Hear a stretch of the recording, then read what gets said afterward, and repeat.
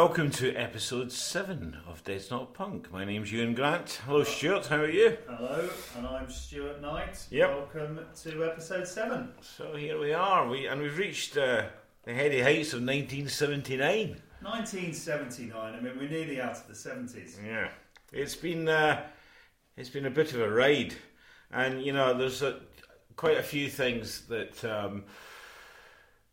we're going to go through, which some of the stuff that we missed in the 70s that deserve a mention, which I'm going to just as a bit of housekeeping going to go through. But the first thing, again, we start every episode with sad news on the passing of one of the greatest guitarists that came out of the punk and new wave scene in the US.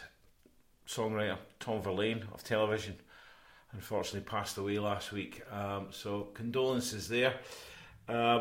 Marquee Moon is probably in my top 10 albums of all time.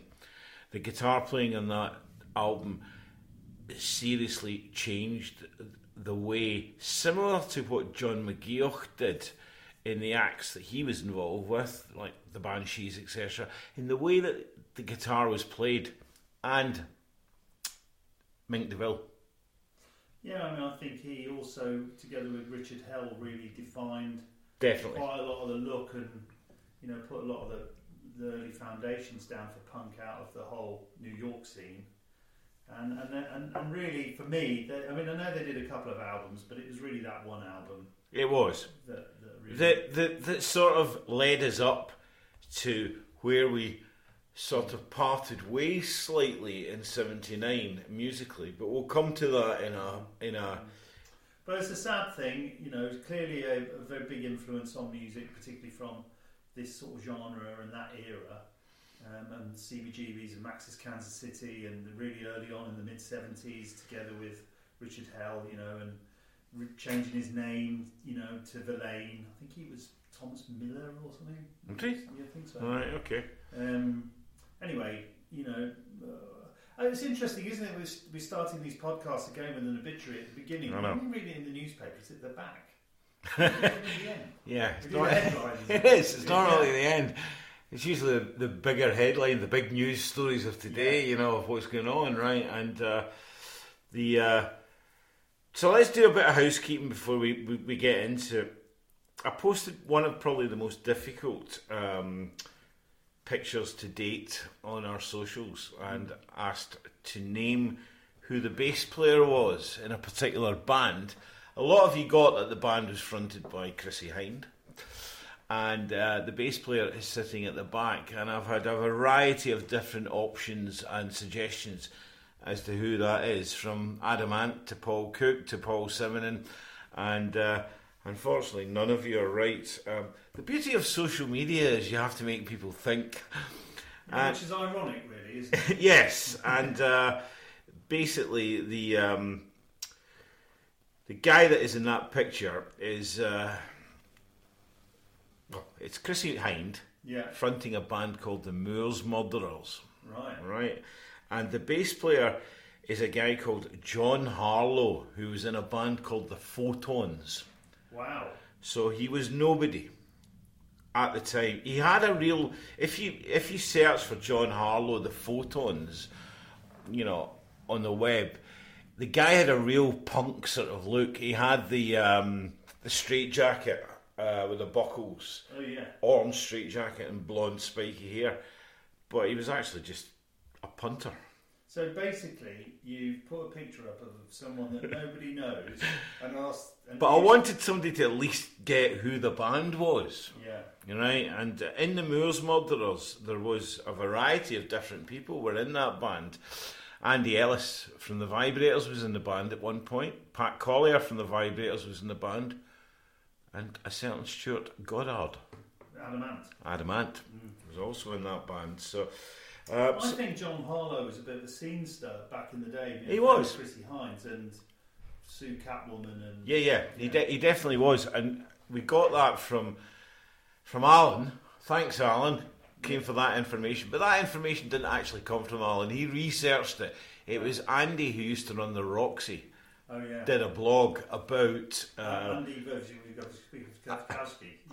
Andy C. Soskowski, or whoever he is, right? Andy, who ran the Roxy, was doing a blog about the Roxy and was talking about the people and the punters. Yeah. And that's where John came up from the photons. So watch over the next couple of weeks. I'll be putting up some more just to quiz your little membranes. No, that wasn't it. We're not doing anything with the membranes, so it's John Robb's band. No, we're not doing anything with John Robb. Although we are going to touch slightly today, if we get enough time, on John Robb's book, The Story of Goth. Oh, yeah. Right, because 79-80, with bands like The Cure and Susie and the Banshees, goth started to become a bit of a thing, right? With that whole sort of... Is it The Art of Darkness or something? I think it's called The Art of Goth, actually. I think it was like John Robb's goth book is... Is it called John Robb's goth book? John Robb's goth book. I read his punk book. Yeah, I like him. He's a good writer. Unfortunately, I saw... It's called The Art of Darkness. Is it? Yeah. Right, okay. I thought it was called I'm into goth. It's called The Art of Goth. No, it's not. It's called The Art of Darkness, The History of Goth. The History of Goth, right, okay. I did look that up. Did you? Right. Yeah. You're not allowed to look things up, sure. Well, I did look that up because I didn't want to get it wrong because I like John. I like John as well. Unfortunately, I went to see the Membranes supported the Chameleons about a year ago. And at the Islington Town Hall. Yeah. And the reason I'm mentioning the Chameleons started in Manchester in 1979 and were called Laurie and the Chameleons. And they made some seminal albums around that whole sort of post-punk sound of that time.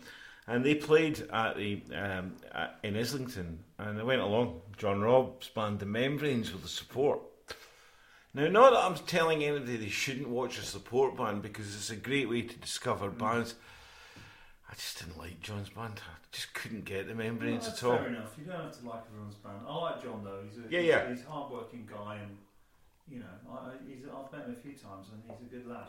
He's been around for a while. He's a massive supporter of the underdog, and massive Stone Roses. His book on the Stone Roses is really good. Recommend it. Remember we went to see the Stone Roses when they played in Manchester, and after that I reread his book, and it was very good. Yeah. Anyway, he's a great writer. Great writer, John. What else is happening this week then? It's John Lydon's birthday today. I know, happy birthday, John Lydon. Yeah, birthday. I saw him getting interviewed. Spending it in Hawaii. No, I don't know. I saw him getting interviewed last week on TV. In fact, I can't remember who it was that was interviewing him, but it was about the whole Hawaii thing and the fact that he has to take 2 weeks away from Nora to go and do this Eurovision thing, because Eurovision's about to start the whole... Where is he at in the process of that? Is he being selected to do it for Ireland, or is he in the heats for that? They have heats in every country. Oh, right, so he's not the official... No. There's 6 artists, I believe, have entered. I'm making this up as I go along, right? And John Lydon and Pill are one of those artists that will compete on a Friday night TV show in Dublin or something, right? And then they pick the winner that goes forward. So no, he hasn't been selected yet. Right. So he has to go through that and leave Nora for that. And then, he was very heartwarming. I think I sent you the interview. You did send me the interview, and it is heartwarming. And we talked about this on a previous episode about the fact that he does his thing his way, doesn't he? And I can't help but having a grudging respect for the guy. Yeah. And he quite literally does stick 2 fingers up to everybody, doesn't he? Plus No. the fact he's been caring for his wife for a long time and dealing with the death of Ariup, her daughter, and her 2 children. So give the guy a break, And continuing on with our sort of Pistols, the Pistols. This morning I turned on the BBC News and Glenn Matlock's on the couch. Is he? On the telly? Yep, and Glenn Matlock's talking about his new single. I can't remember what the new single is, but I actually listened to it when it came out on Friday, and I thought, that's pretty good. Not pretty vacant. Not pretty vacant, but it's pretty good. And he's got an album coming out in April. So he was on doing the rounds, and he's on He's been on tour with Blondie. I think he's working on the new album with them. Yeah, and he's, you know... So he'll be doing that gig with Iggy Pop. He will, yeah. And the other two Pistols who don't like him. Yeah. Who are in Generation 6. Yeah. So I don't think that's the case anymore, because I heard him on Jonesy's Jukebox and they seem to be getting on like a house on fire. Yeah. So he was on there this morning. More than promoting his record, he talked about the farcical situation that we have a birthday of today. 3 years ago, the UK left the European Union. Yeah, well, that's an interesting one, isn't it? Because I also read that the IMF issued a report, the International Monetary Fund issued a report saying that the UK was the only European country whose economy was going downwards. And that includes Russia as well. Yeah, I read that. So Glenn was talking very eloquently about the trials and tribulations of Brexit for the touring musician. And, how that has really become a massive problem. You know, the Department of Culture, Media and Sport in this country need to set up some sort of office in this country that helps and assists artists to get into Europe. They don't get it though, do they, in the government? They don't see it as... I mean, God, how many times have we had this conversation? We're not going to change anything until this government aren't this government. Yeah, but when we get the next government, they ain't going to change anything either, because we've got the bluest Labour potential Prime Minister. He's even blue. He's even bluer than Tony Blair. Right? Yeah. You know. Tony Blair was a liar. So Brexit. I don't want to bring everybody down, but was that 1979? Mind you, 1979. There's a link to Brexit. Of course, there is. It was the year that Margaret Thatcher became Prime Minister and famously accelerated our entry into the European Union, which had been started by Ted Heath. Yep. This has really got nothing to do with punk. However, Margaret Thatcher becoming Prime Minister had a lot to do with punk, right? Yeah. And it certainly had a lot to do with the arts and how more people got into the arts. Because they rebelled against what was happening with a Thatcher government. And in 1979, stand-up comedians became, so much more. Like your early sort of Comedy Store. Yeah, I'm not talking your Bernard Mannings or people like that, or your Jim Davidson. We're talking Alexis Sale and Ben Elton. Your more sort of left-wing comedians came along and who became... Well, that was the beginning of the sort of, Nigel Planer and Rick Mail and Adrian Edmondson, all of that, and Jennifer Saunders and sort of anarcho-y. Yeah, very, very much so. And so stand-up comedy really saw a big influx in 1979 because they had something to talk about that they weren't happy with, which was... I used to love Ben Elton's anti-Thatcher rants. Yeah, which was Thatcher's rants. And then a couple of other things, just TV things that have really impressed me over the last couple of weeks. I didn't do Dry January, Stuart, but I did have a weekend in the house. Yeah. Right? And there was one weekend I turned on Sky Arts. And on a Saturday night on Sky Arts, you sometimes stumble across some stuff. You don't have to subscribe to Sky, by the way. There are other TV channels. Yeah. But Sky Arts is on Freeview. Right? Channel 11 on Freeview. I watched it the other night, the Clash documentary. That's right. Well, it started off with the story of Trojan Records. Brilliant. Which, basically went back to how it started in Jamaica and talked about Bluebeat and, sort of ska and reggae.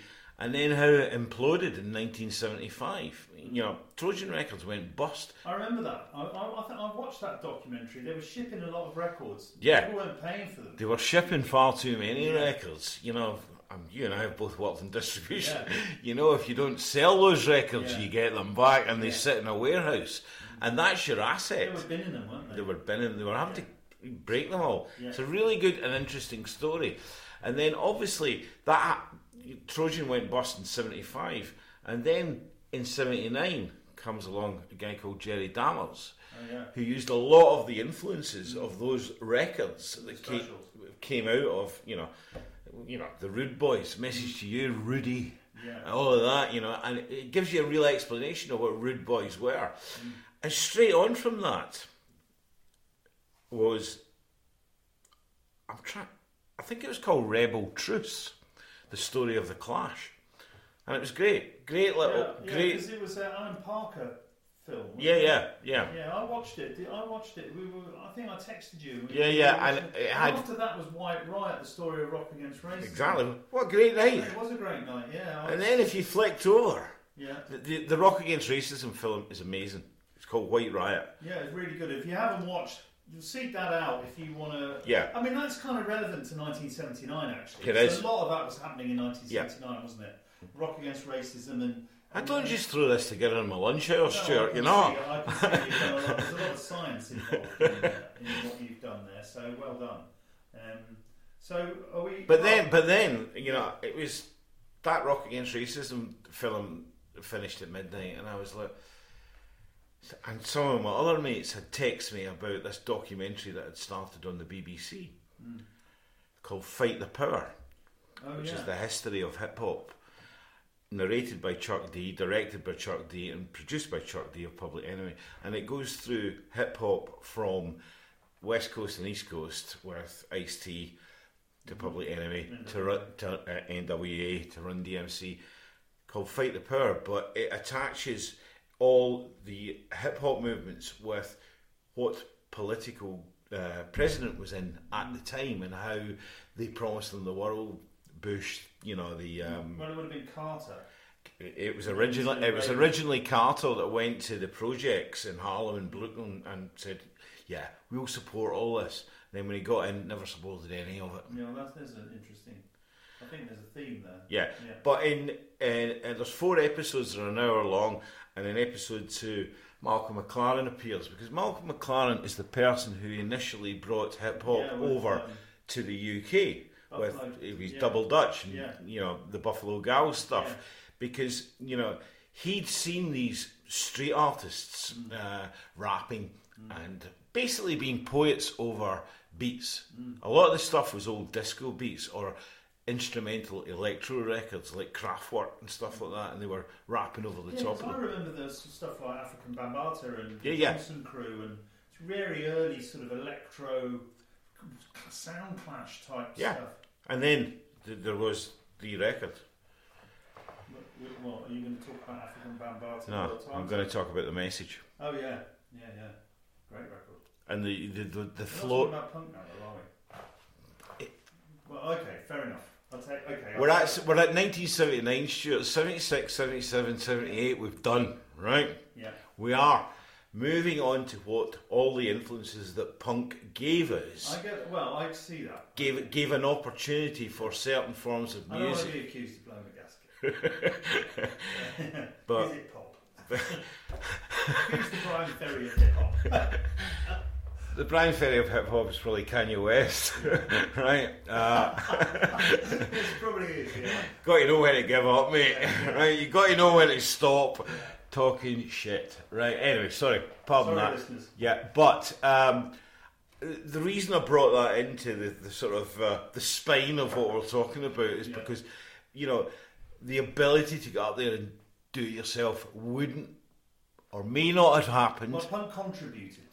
Punk definitely contributed, and also hip hop labels and the DIY sort of street thing. I mean, it was all part of an amalgam, wasn't it? It was very much US led. Yeah, but who was at the heart of bringing it back over to the UK? Malcolm McLaren, right? And there's a really good piece in that documentary when Jules Holland is interviewing Malcolm McLaren, right? On, I can't remember what programme it was. It might have been the Old Grey Whistle Test or something. And Malcolm McLaren's trying to explain to Jules Holland about hip hop, and Jules Holland looks as though he's just talking to him about aliens. Right now, that probably sums up Jules Holland's taste in music. If you watch the Hootenanny at Christmas, absolutely atrocious piece of music television. So there are pieces of music television out there that you can go and check out, and I've given you Fight the Power, The History of Hip Hop, The Story of Trojan, Rebel Truce by The Clash, and A Rock Against Racism, White Riot. Well, I definitely recommend the Rock Against Racism film because that's more than just about music, isn't it? Yeah. And finally, before we go on to our battle, because I think it's going to be a battle. Here we go.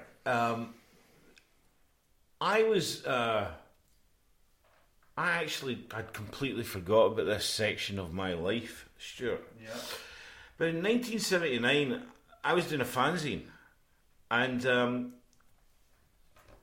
I was actually way ahead of my time. Yeah. Because when I was doing the fanzine with Pete, we did what was called a cassette zine. Right? Oh, yeah. So that was probably the first podcast, Yeah. because we were interviewing acts, recording it onto cassette, and then selling the cassettes. And I'd like to give a special shout out to Neil McCrindle. Shout out to Neil McCrindle. Neil McCrindle, who found a copy of the cassette zine, which was called Permanent Slag. Yeah. Because we just used to slag a lot of stuff off, right? Bit But like this. yeah, don't like that. That's rubbish. That's rubbish. Billy Idol. Yeah. Yeah. Avril Lavigne. Oh, we love Avril Lavigne. Oh, yeah, we do. Right. But, and on that, it had music tracks and interviews. And I'm looking at the sleeve here, and this is from 1979, and it's got my handwriting on the sleeve. So you can't read it. Permanent Slag. In this, we have Generation X, Another Pretty Face, and more, plus local Scottish punk bands. I can't even remember this band. The Schoolboys, Anthrax. Yeah. This was before Anthrax, the metal band with the guy with a long beard. What was his name? What? The guy from Anthrax. What, with the dyed beard? Yeah. Oh, fuck. Oh, I can't remember. Sorry about the swearing. And Alan's band, the One Takes. So the One Takes, Alan Berry was in a band, mate of mine. Alan Berry, shout out to Alan Berry, was in a band called the One Takes. Yeah. And I remember seeing the One Takes in a couple of venues around the west of Scotland. And they asked me to manage them. I was 14, 15, right? Was the Anthrax band that you had on the tape from back? What year was that? No, it's not the metal band. It was a band. The punk band. It was a punk band. I think Anthrax, the punk band, did a Crass record. No, not the same band, because I know some of the people. The little beardy guy, that's Scott Ian. Scott Ian, that's not them. Sorry, I was confused about the Anthrax. So how many bands were they called Anthrax? There must have been quite a few, because it was quite a good name for a band, and either whether you were metal or a wee bit alternative or punk. Surprised there wasn't a lot of Russian bands called Anthrax. They like a bit of Anthrax. But I remember Alan asking me would I manage his band, and I was like, I had no experience in managing bands, and I thought, well, I'll give this a go and see how I got on. And I managed to get them on with The Clash. Right, like you do. On the London Calling Tour. Did you? Yep, so they were the main support on Who were you ringing? What? Who were you ringing? I can't remember how it came about. That London Calling? It's Scotland Calling. And I remember they invited me up, and it was the night before my English O-level and Maths O-level, because they did 2 nights at Glasgow Apollo. It was the Mikey Dread tour, when Mikey Dread was on the tour. Yeah. And my parents were extremely disgusted that I was the Clash 2 nights in a row when I should have been studying for my O-levels. It's much more important, though, wasn't it? Really, we wouldn't be doing a podcast about your O levels. We are doing a podcast about. But I just wanted to get, because you know Alan as well. We went to Stone Roses with Alan, so and I just wanted to give him a shout out, and thanks for that information, because I'd completely forgot a lot about this, and also on that tape there was a couple of other bands, All That Jazz, who I don't really remember who they were. And a band called the Soviet Tractors. That was your band? That was the band I was in, yes. I was in that band with a guy called Nick Kershaw. Make of that what you mean. Well, not that Nick Kershaw. Of course not. No, that would have left. And we were also one of the first bands in 1979 to be a two-piece with a drum machine. How annoying were we? Because we only had the one drum beat. Suicide. Like Suicide. Right, you've mentioned the words 1979 there, and given we're sort of, I don't know how far into the podcast we are, but we must be coming on for halfway. Should we talk a little bit about 1979? Because it's... Let's do it then. Okay, so, right. What's going on in 1979? Are we going to talk about some of the albums that we like, or...? Yeah. So, my favourite album of 1979... Ooh, here we go. is not London Calling.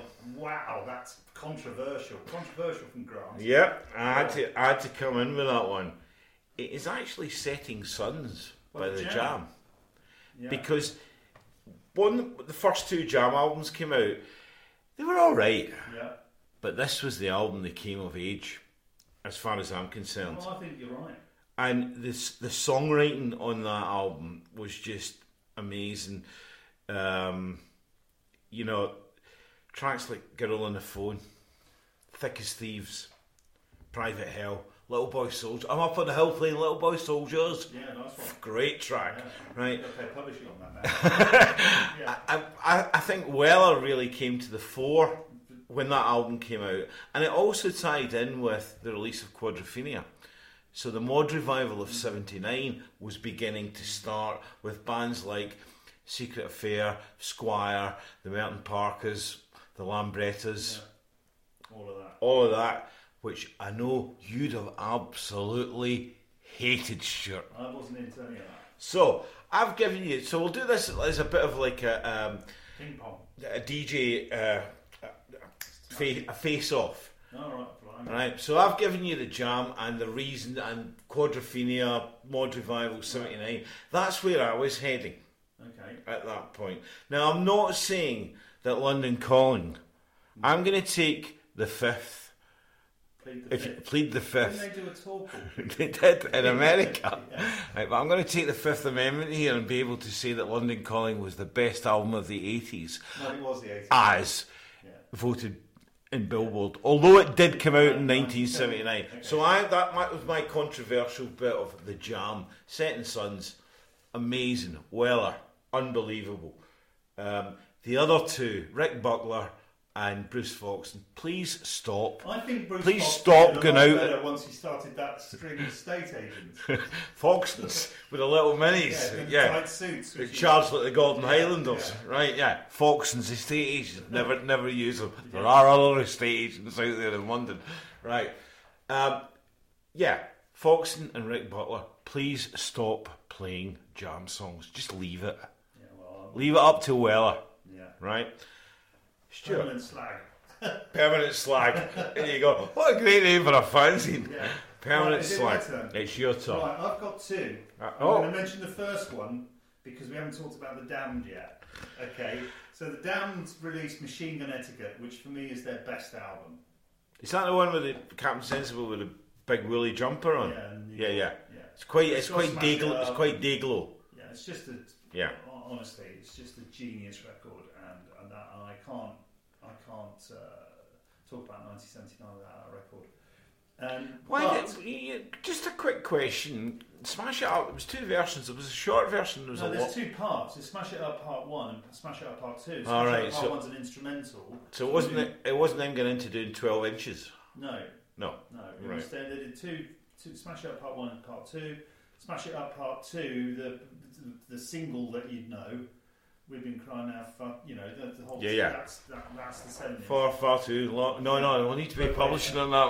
We don't want to start singing again, Stuart. No, we're not doing that. Scare off the small group of listeners that we already have. But I'm going in for the big money shot on 1979, which is slightly controversial because this did actually first come out in 1978, but because it was so controversial, the first pressing of it was banned.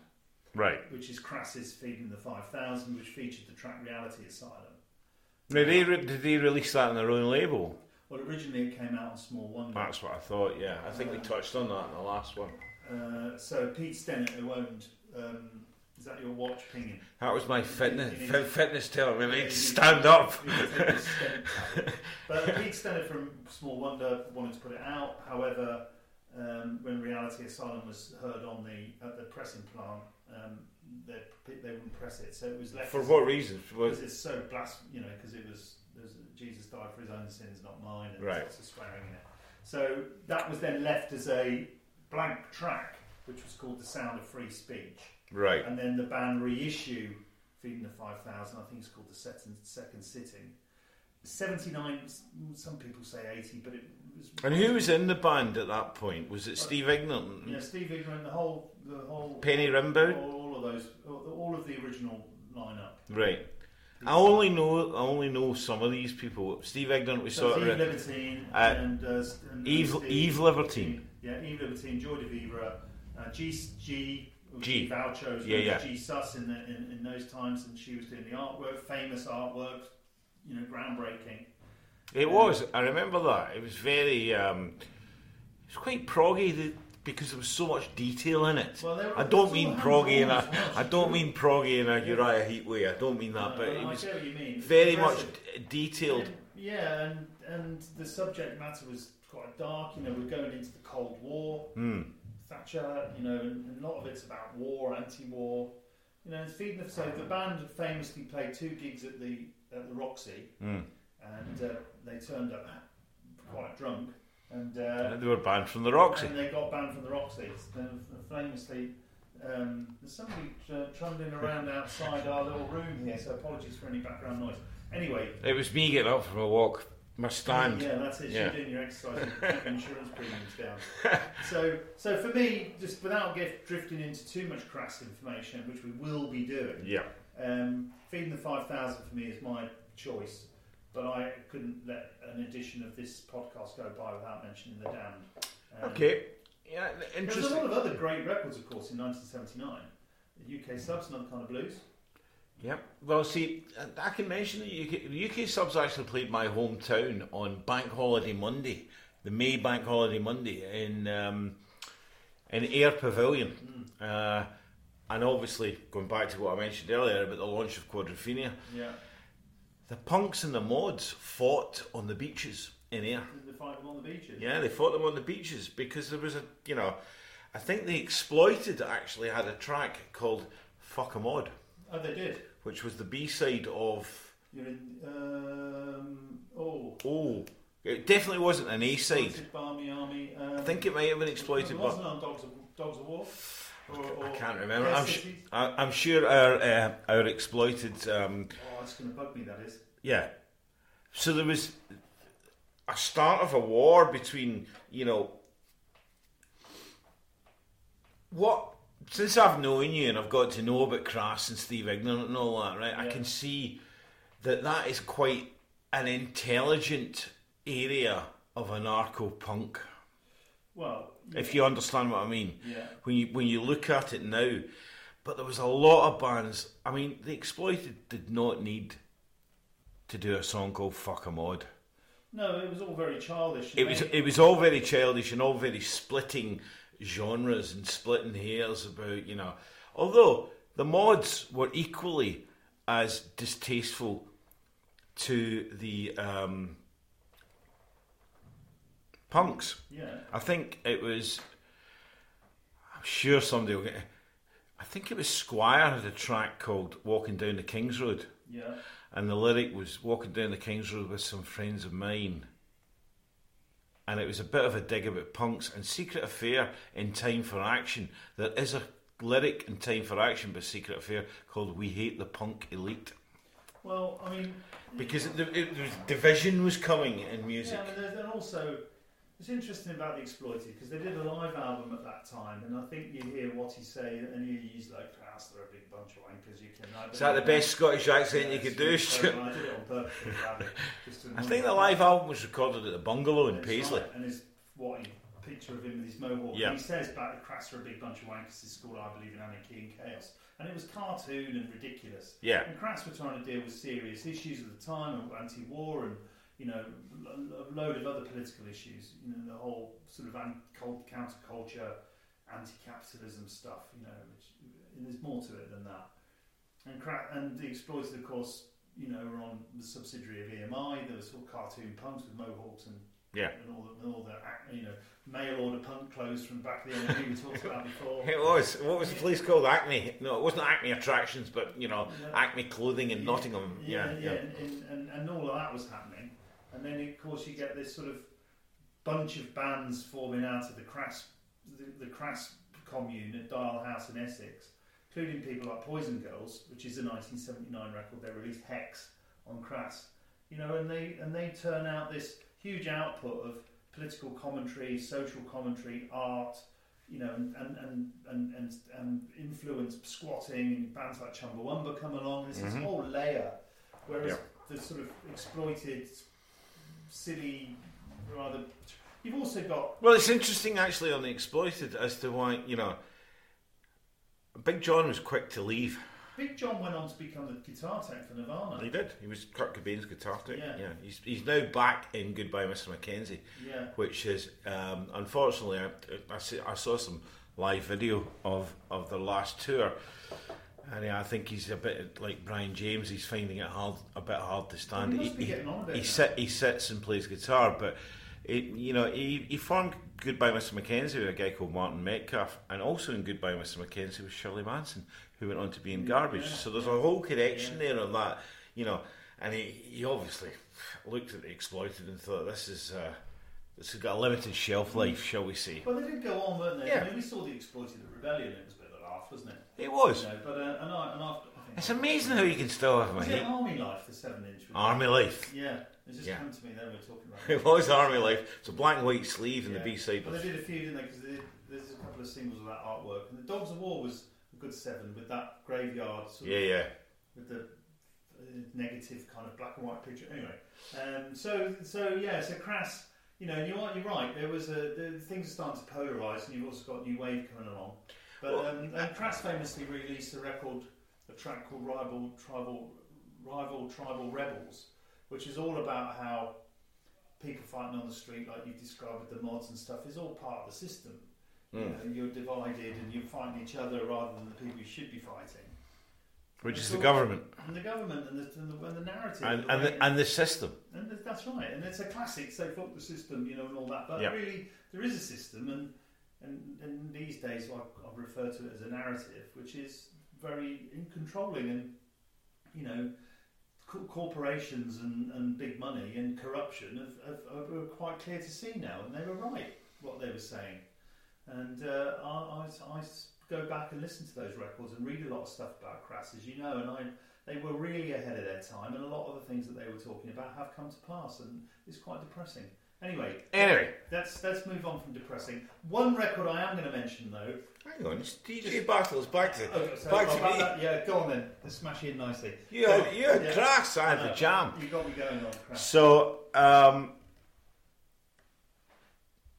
probably one of the most important things, and you can probably now tell where this is going, that happened in 1979 was the launch of Two Tone Records. That's... And Jerry Dammers, who launched Two Tone, signed the Specials, signed Madness, the Selector, and look. The Beat on there?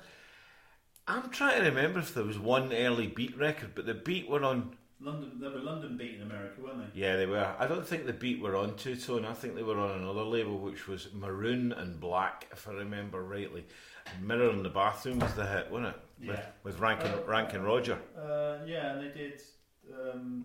Mirror in the Bathroom. There's another one. Oh God. Svandown Margaret, which was about obviously Margaret Thatcher. Yeah. Was the other one. Yes.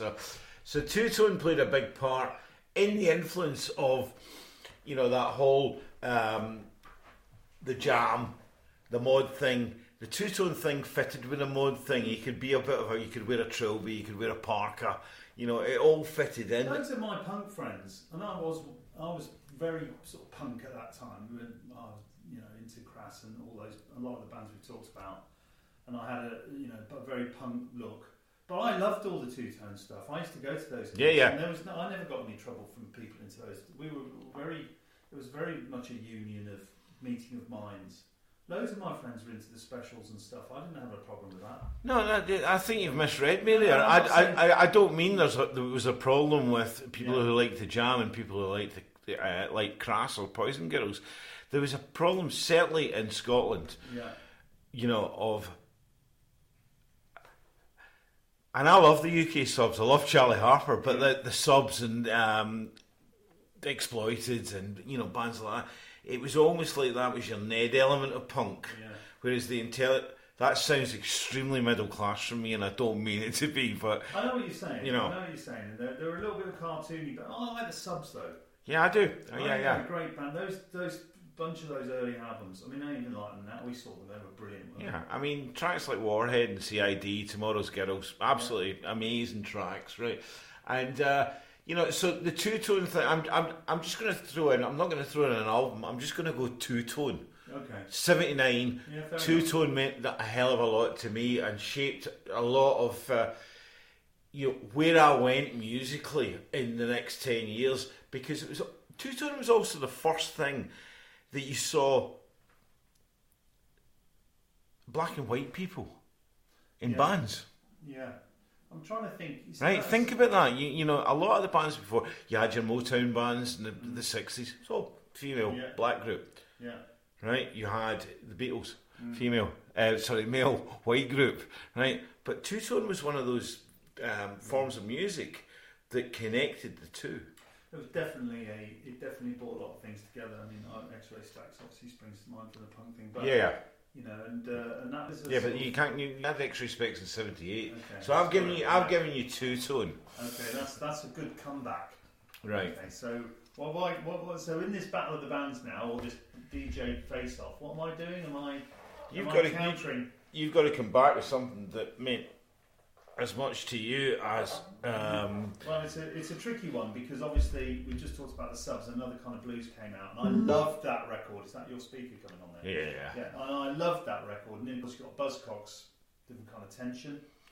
I'm just reading off a few, and I'm from memory. Gang of Four. Yeah, we've touched on the Gang of Four Entertainment album. That was the red album, the red sleeve. That was. But I am going to pick one from 1979 to follow up on, and that's Stiff Little Fingers and Flammable Material, because I absolutely loved them, and I think you remember in a couple of other episodes, and I've mentioned I went to London to watch them. Yeah. I think in 78 or 79.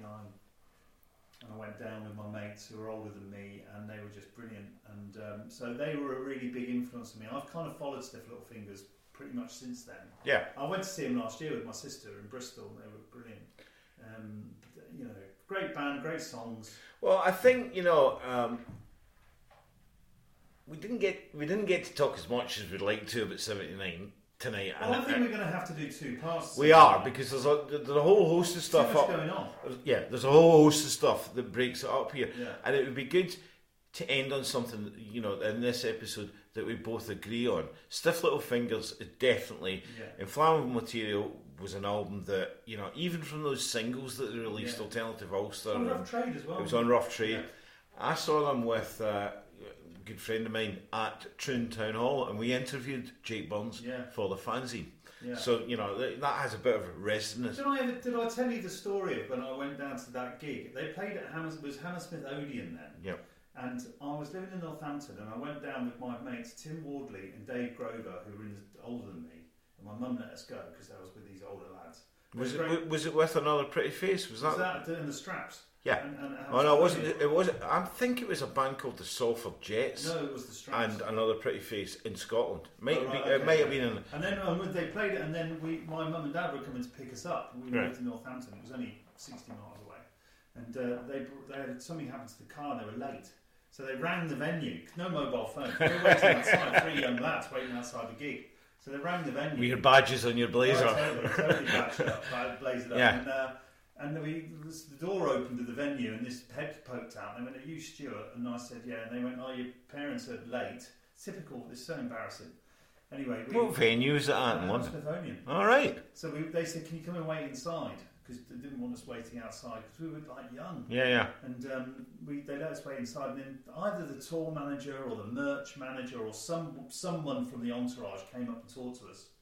They've had Stiff Little Fingers have had the same manager for a long time, 40 years. His name's Gordon, right? If I remember rightly, and he was the one alongside a friend of mine that managed to get us the interview with them. Yeah. I mean, they were lovely, and they said they took our names and addresses.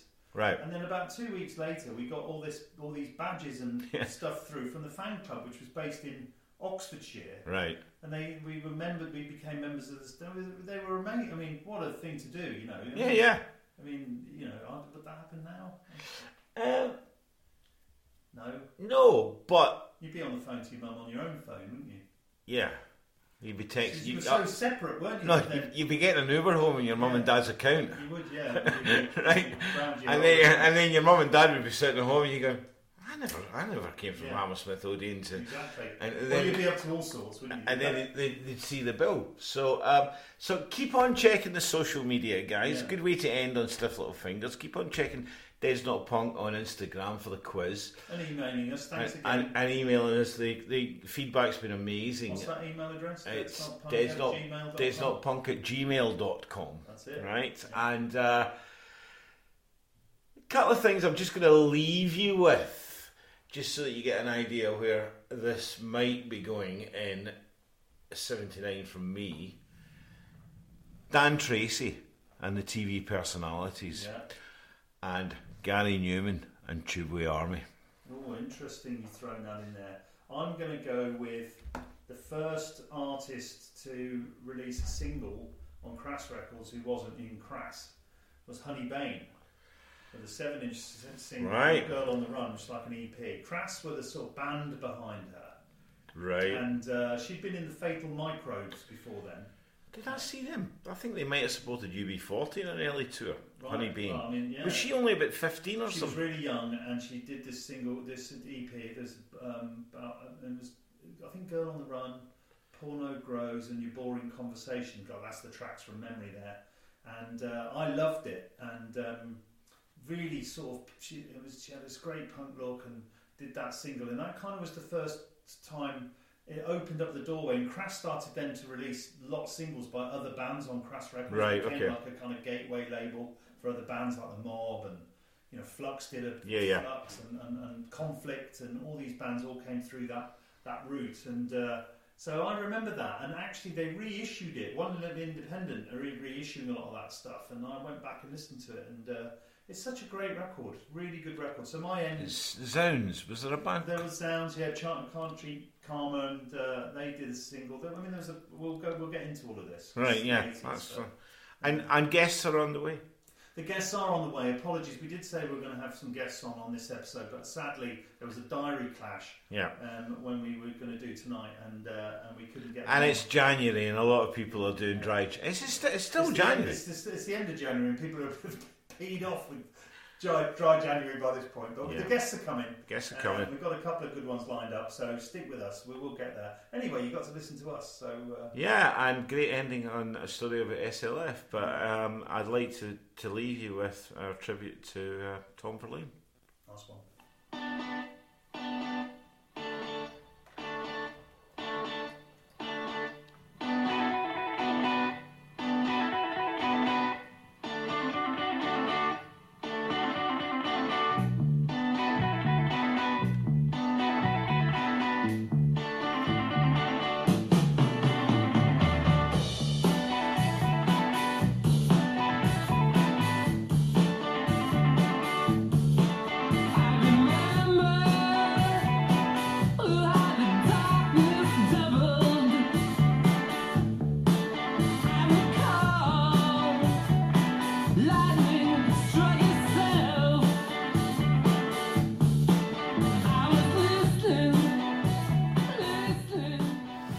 Rest in peace, Tom, and don't forget to check out the accompanying playlist that goes alongside the podcast. Get that on Spotify. You can get that on Spotify. Just search for Dead Not Punk playlist, and you'll get the playlist that accompanies the program. Thanks again. See you next time. See you next time. Cheers.